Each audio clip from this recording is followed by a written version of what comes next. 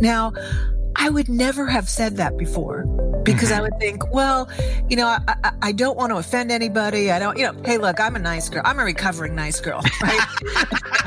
When it comes right down to it, I'm a recovering nice girl. But what I realize is that if things are important to you, if you have certain values and you don't see them being replicated in society, then it's my responsibility to say something. It's not my right. It's my responsibility. Welcome to Lead with Your Brand, the podcast that explores exceptional career success stories, inspiring and insightful personal brand journeys that answer the question, are you coffee or are you Starbucks? Fascinating conversations with leaders about their career breakthroughs from entertainment, tech, media, and more. You'll learn how they've turned up the volume on their brand to unlock success. Firsthand, uncensored, and real, as told by people who've been there. And plenty of inspiration and practical tools to help you lead with your brand every day as you drive towards your next career breakthrough. And now, here's your host, personal branding expert, diversity advocate, and keynote speaker, Jason Patria. Hey everybody, it's Jason Patria, and you are listening to the Lead with Your Brand podcast. This is the podcast to help you turn up the volume, show your value, and lead with your brand every single day to your next career breakthrough. Now, I am super excited to have an awesome guest on the show today. Her name is Dr. Lois Frankel, who many of you probably know as the author of Nice Girls Don't Get the Corner Office and the subsequent books following that.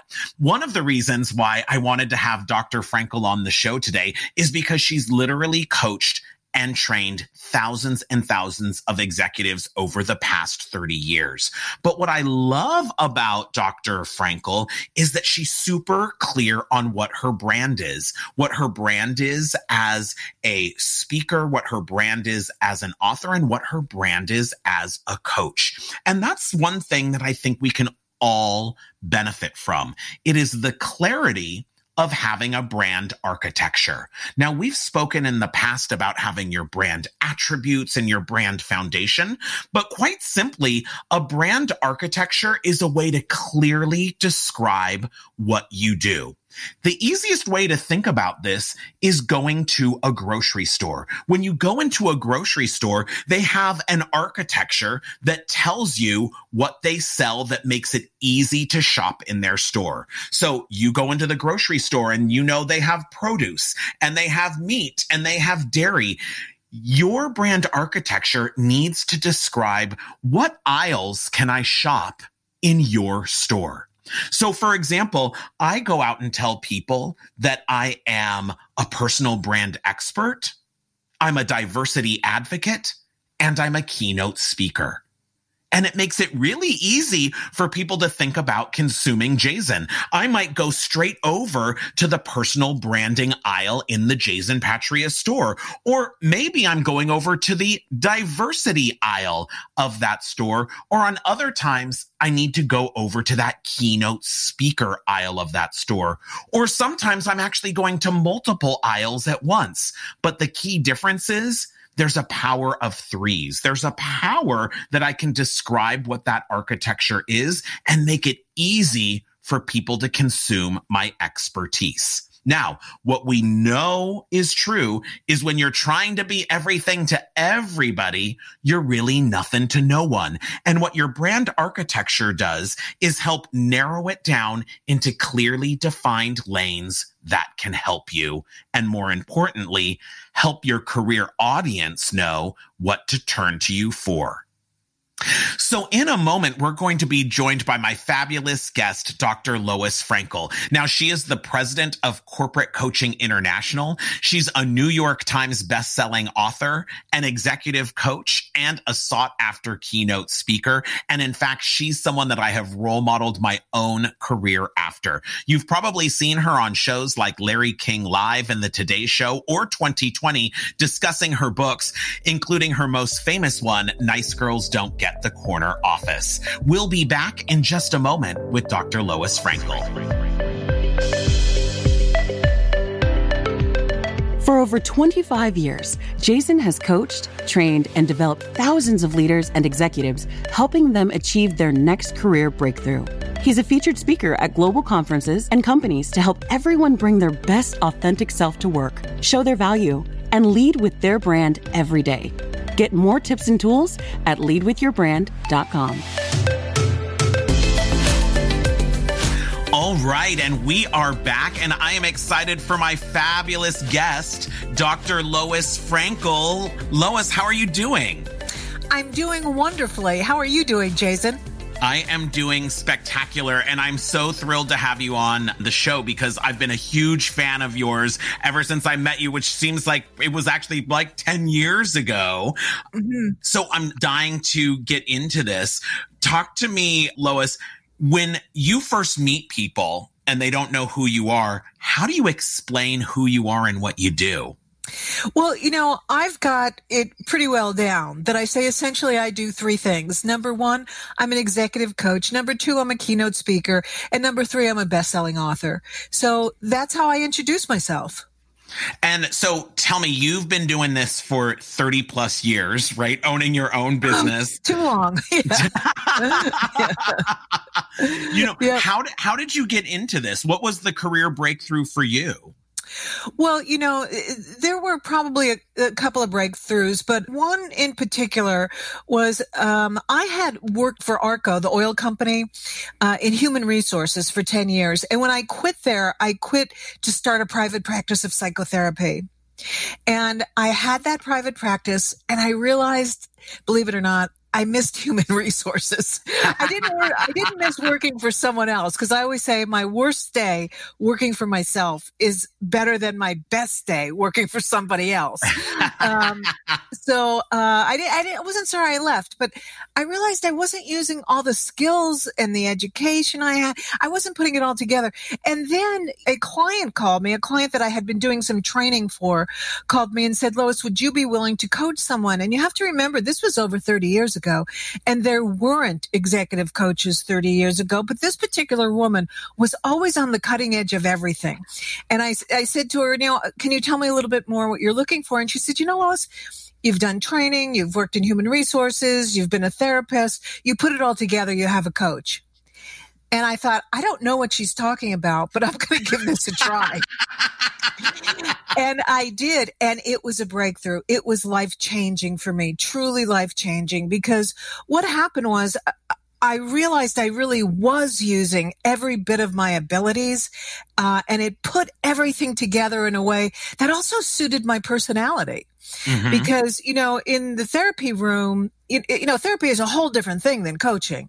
And in coaching, I'm able to use that energy to move people forward. And it just suited me better. That's all. So that was one breakthrough. And then there was another significant breakthrough. And that was the time when I realized I was never going to get rich, only earning what I could earn during a week.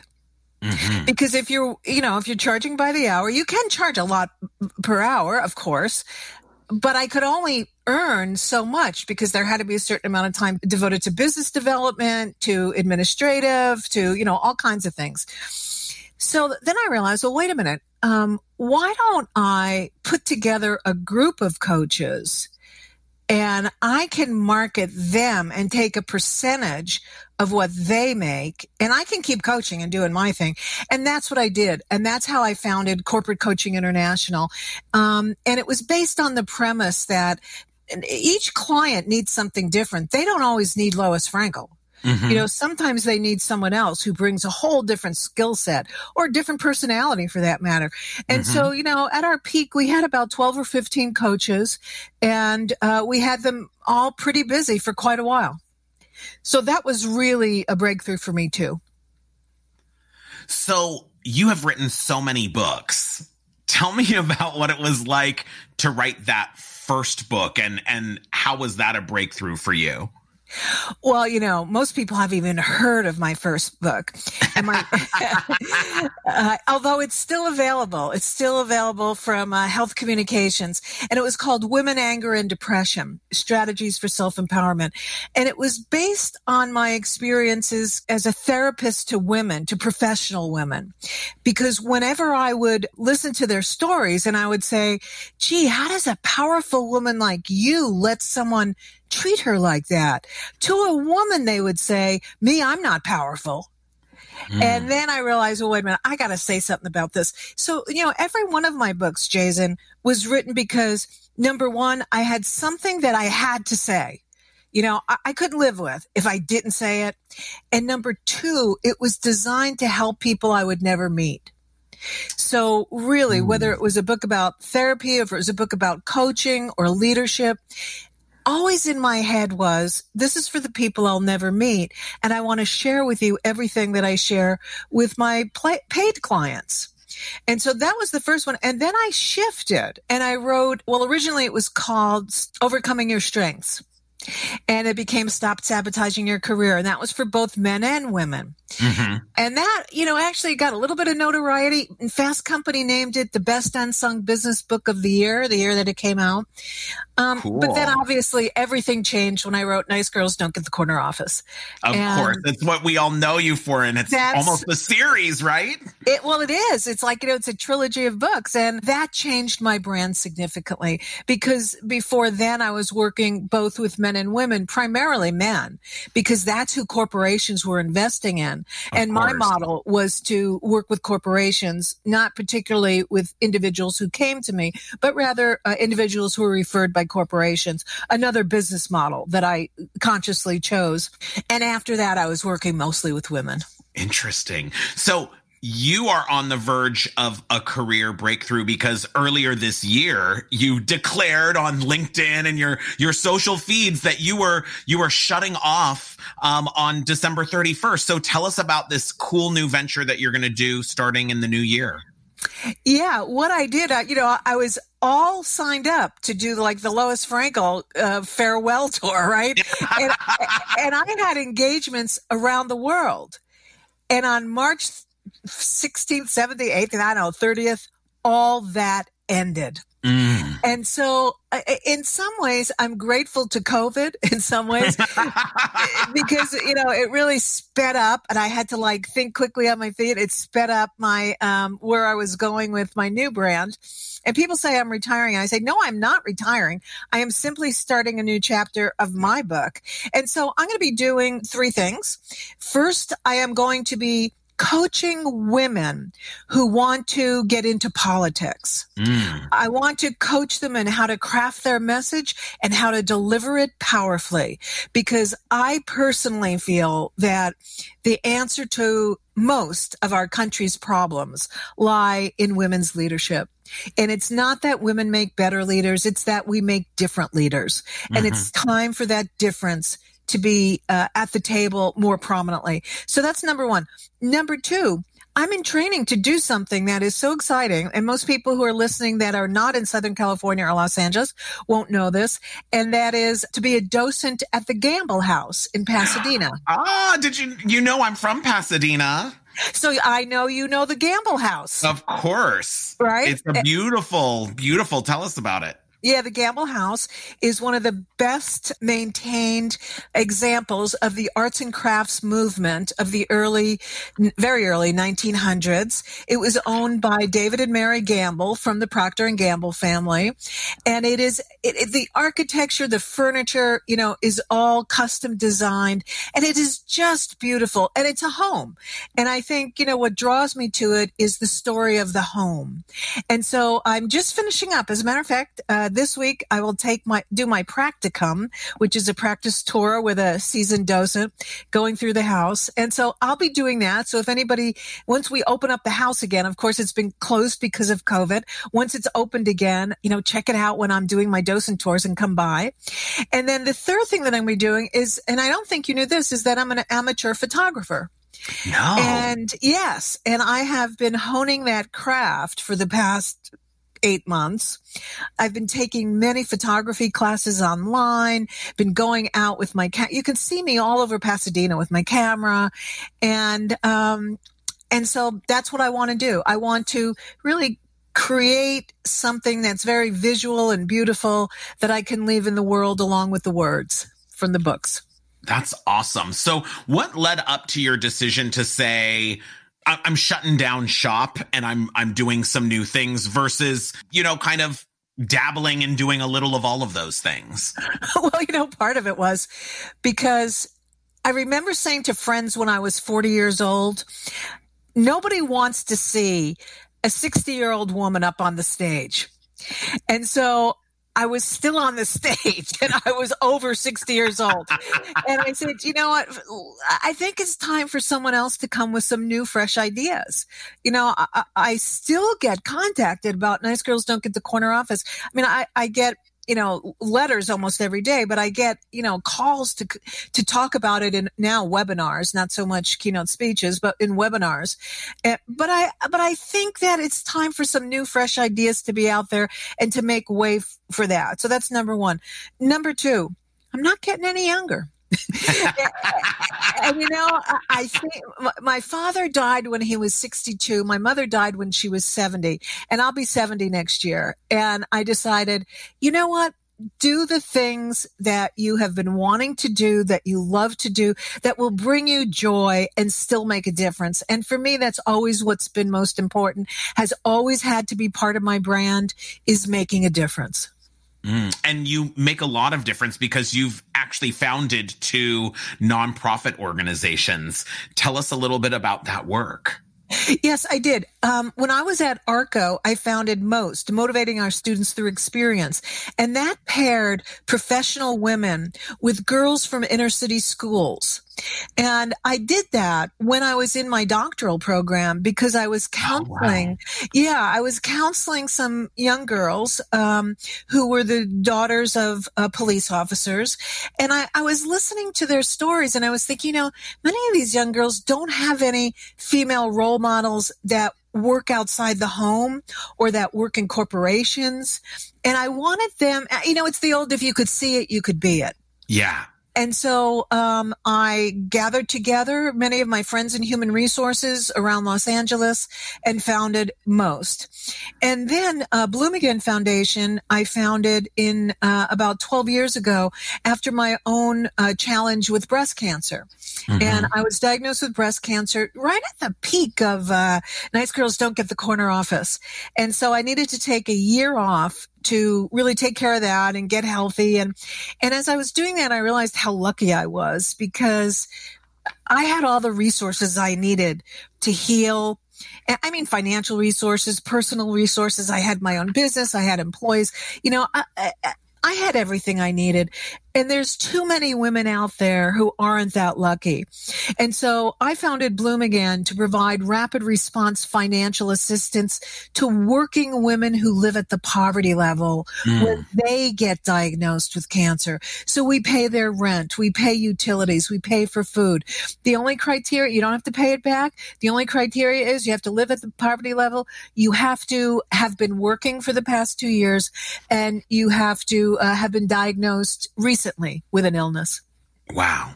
So again, it's all of your passion going into your work, right? Whether that's philanthropy and volunteerism or it's running your own business. Absolutely. And Jason, the question I thought you were going to ask me about was my brand.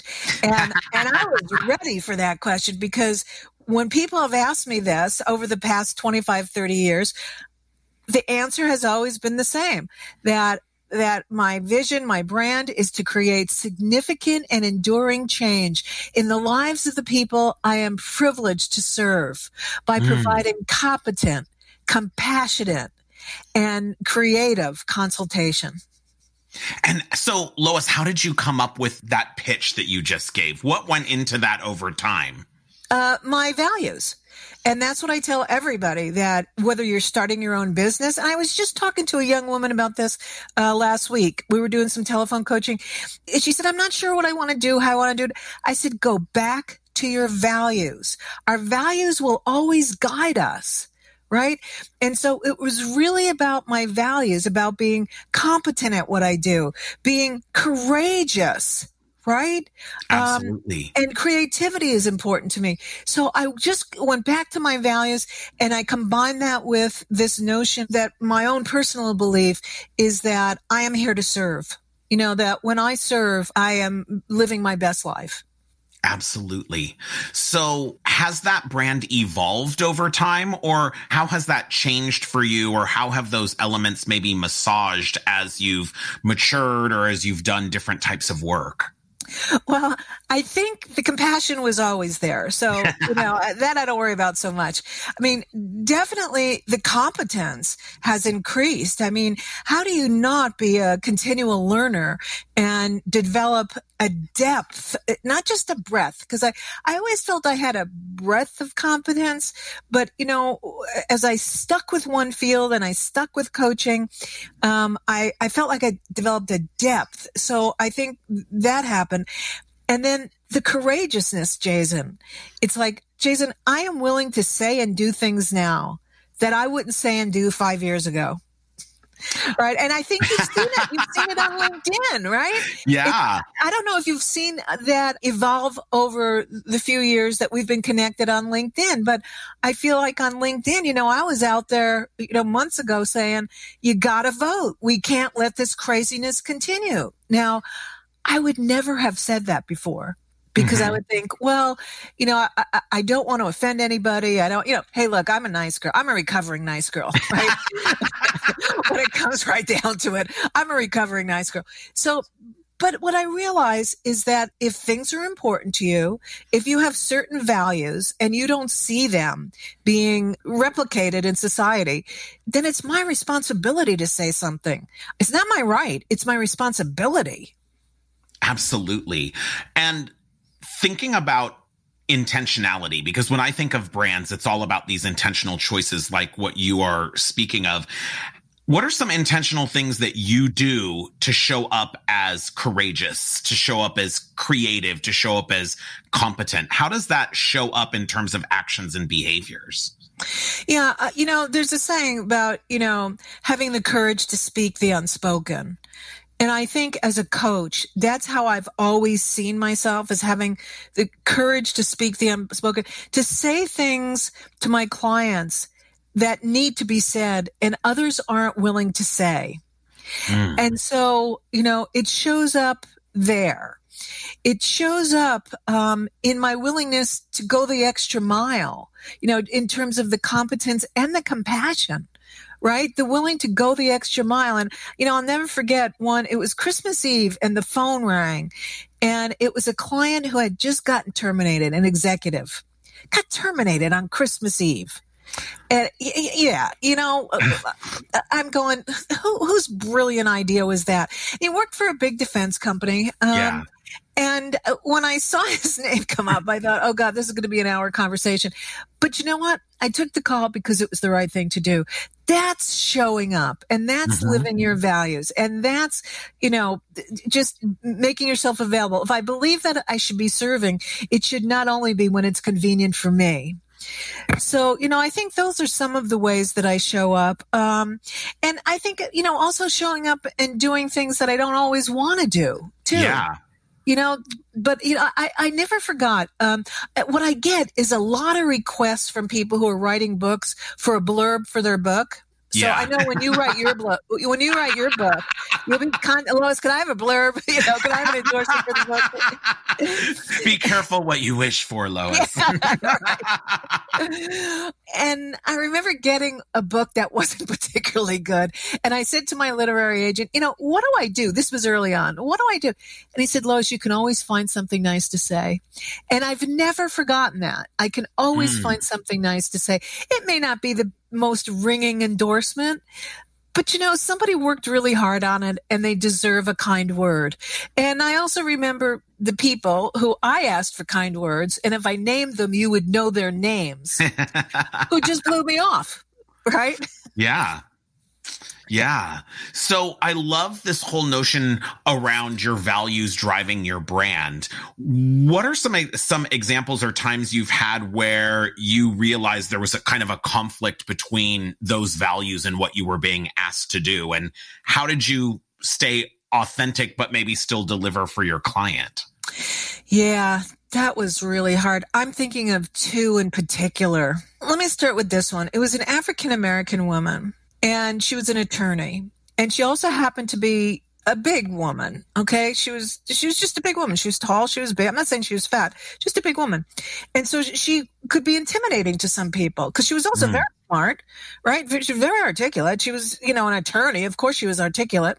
And she was sent to me for coaching because people felt she had some rough edges. Mm-hmm. And so I started off with a 360, which we often do, which is to get feedback from people all around her.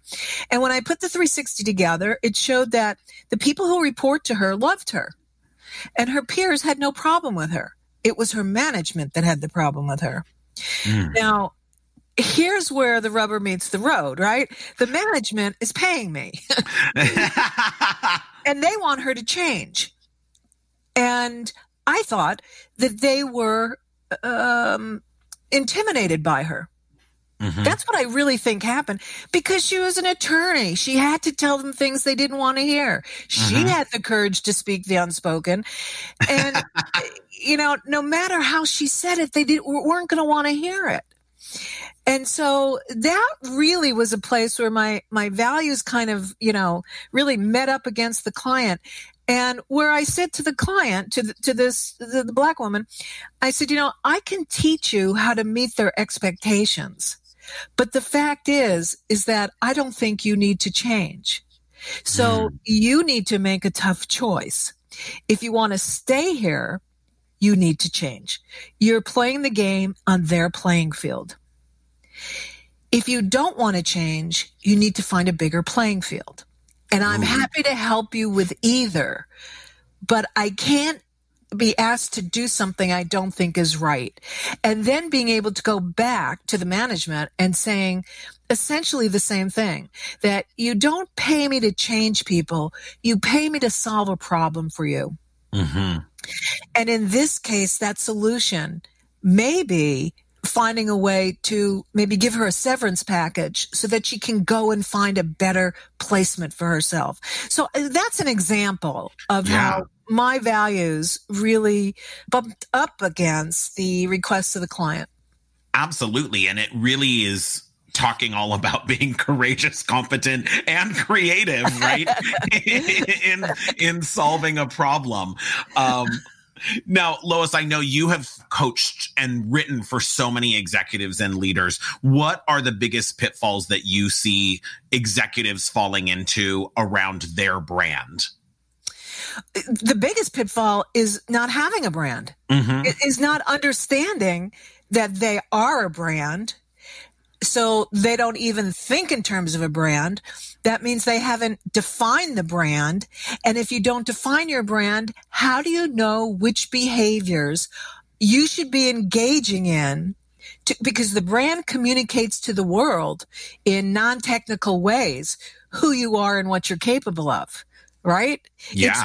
Your brand is what people say about you behind your back. It's the word on the street.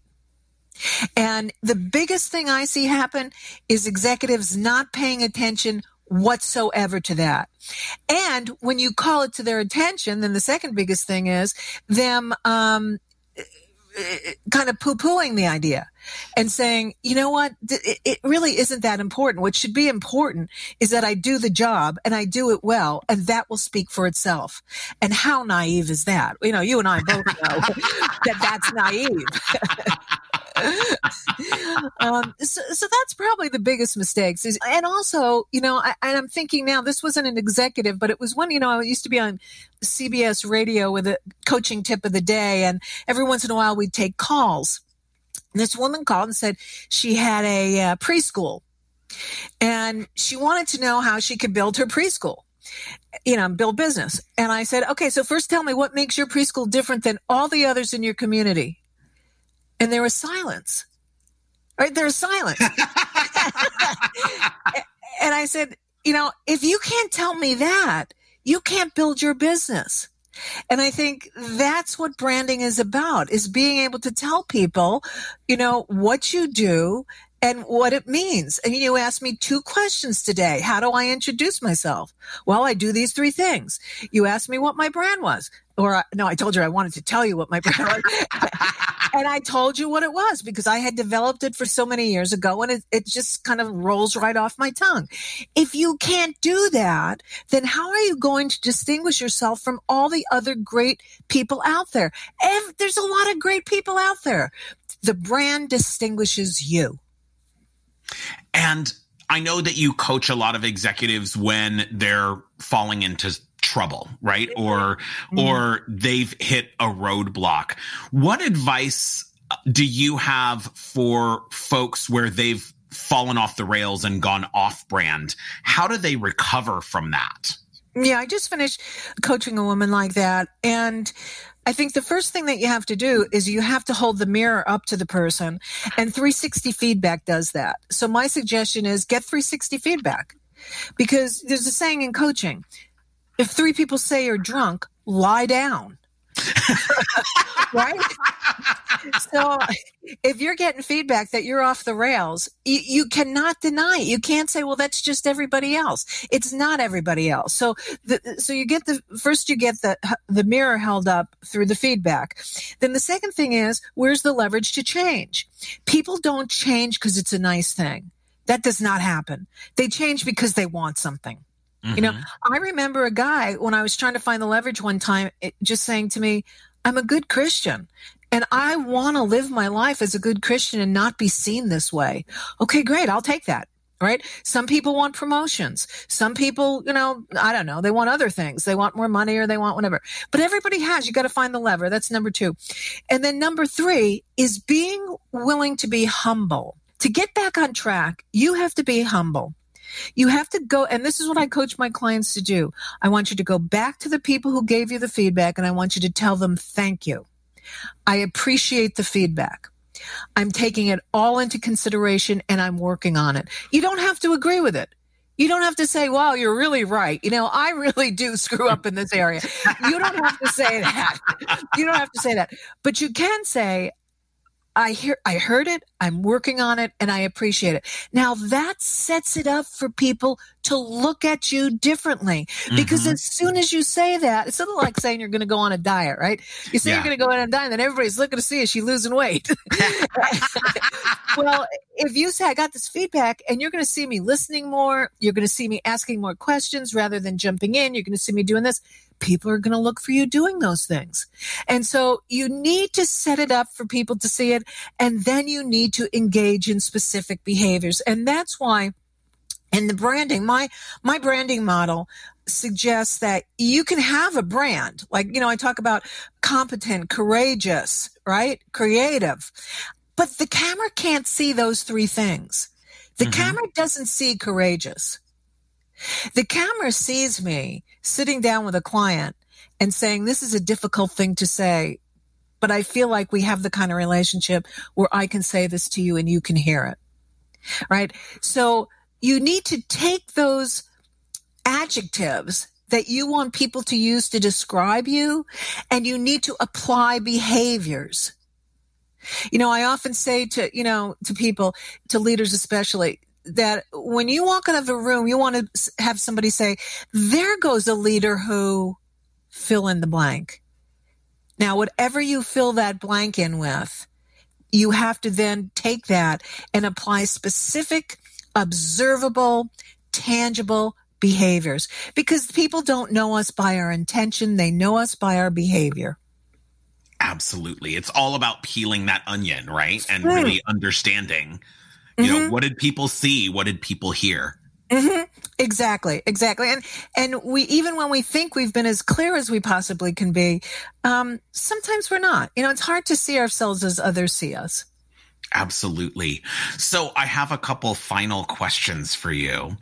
We're talking all about branding. So what is your favorite consumer brand? What brand are you obsessed with that you must have? Oh, oh, what consumer brand am I obsessed with? You know, this is going to sound so elitist. But it's going to be Mercedes, right? Yeah. And I've had Mercedes and I love them. And then when I sell them and I think, you know, because then I get to be kind of iconoclastic and I go, you don't need a Mercedes, you know, like, you don't need a Mercedes, you know, just get a regular car. And then I do that and then I go, look at that Mercedes down the street. I wish I had that. And the reason I think that I'm obsessed with it is, number one, it has always been the most comfortable car I've ever ridden in. I have felt the safest in that car. Right. And I have never had problems with my Mercedes the way I've had with other cars. And so it's not just the cachet of the brand, but I believe it's also the quality, you know, and the comfort. And it delivers for you every single day, right? And it does when I have one. I don't have one right now, but I'm looking at it. Well, since we're not going anywhere now, I guess it doesn't matter, right? It's my bicycle that gets more traction than anything else lately.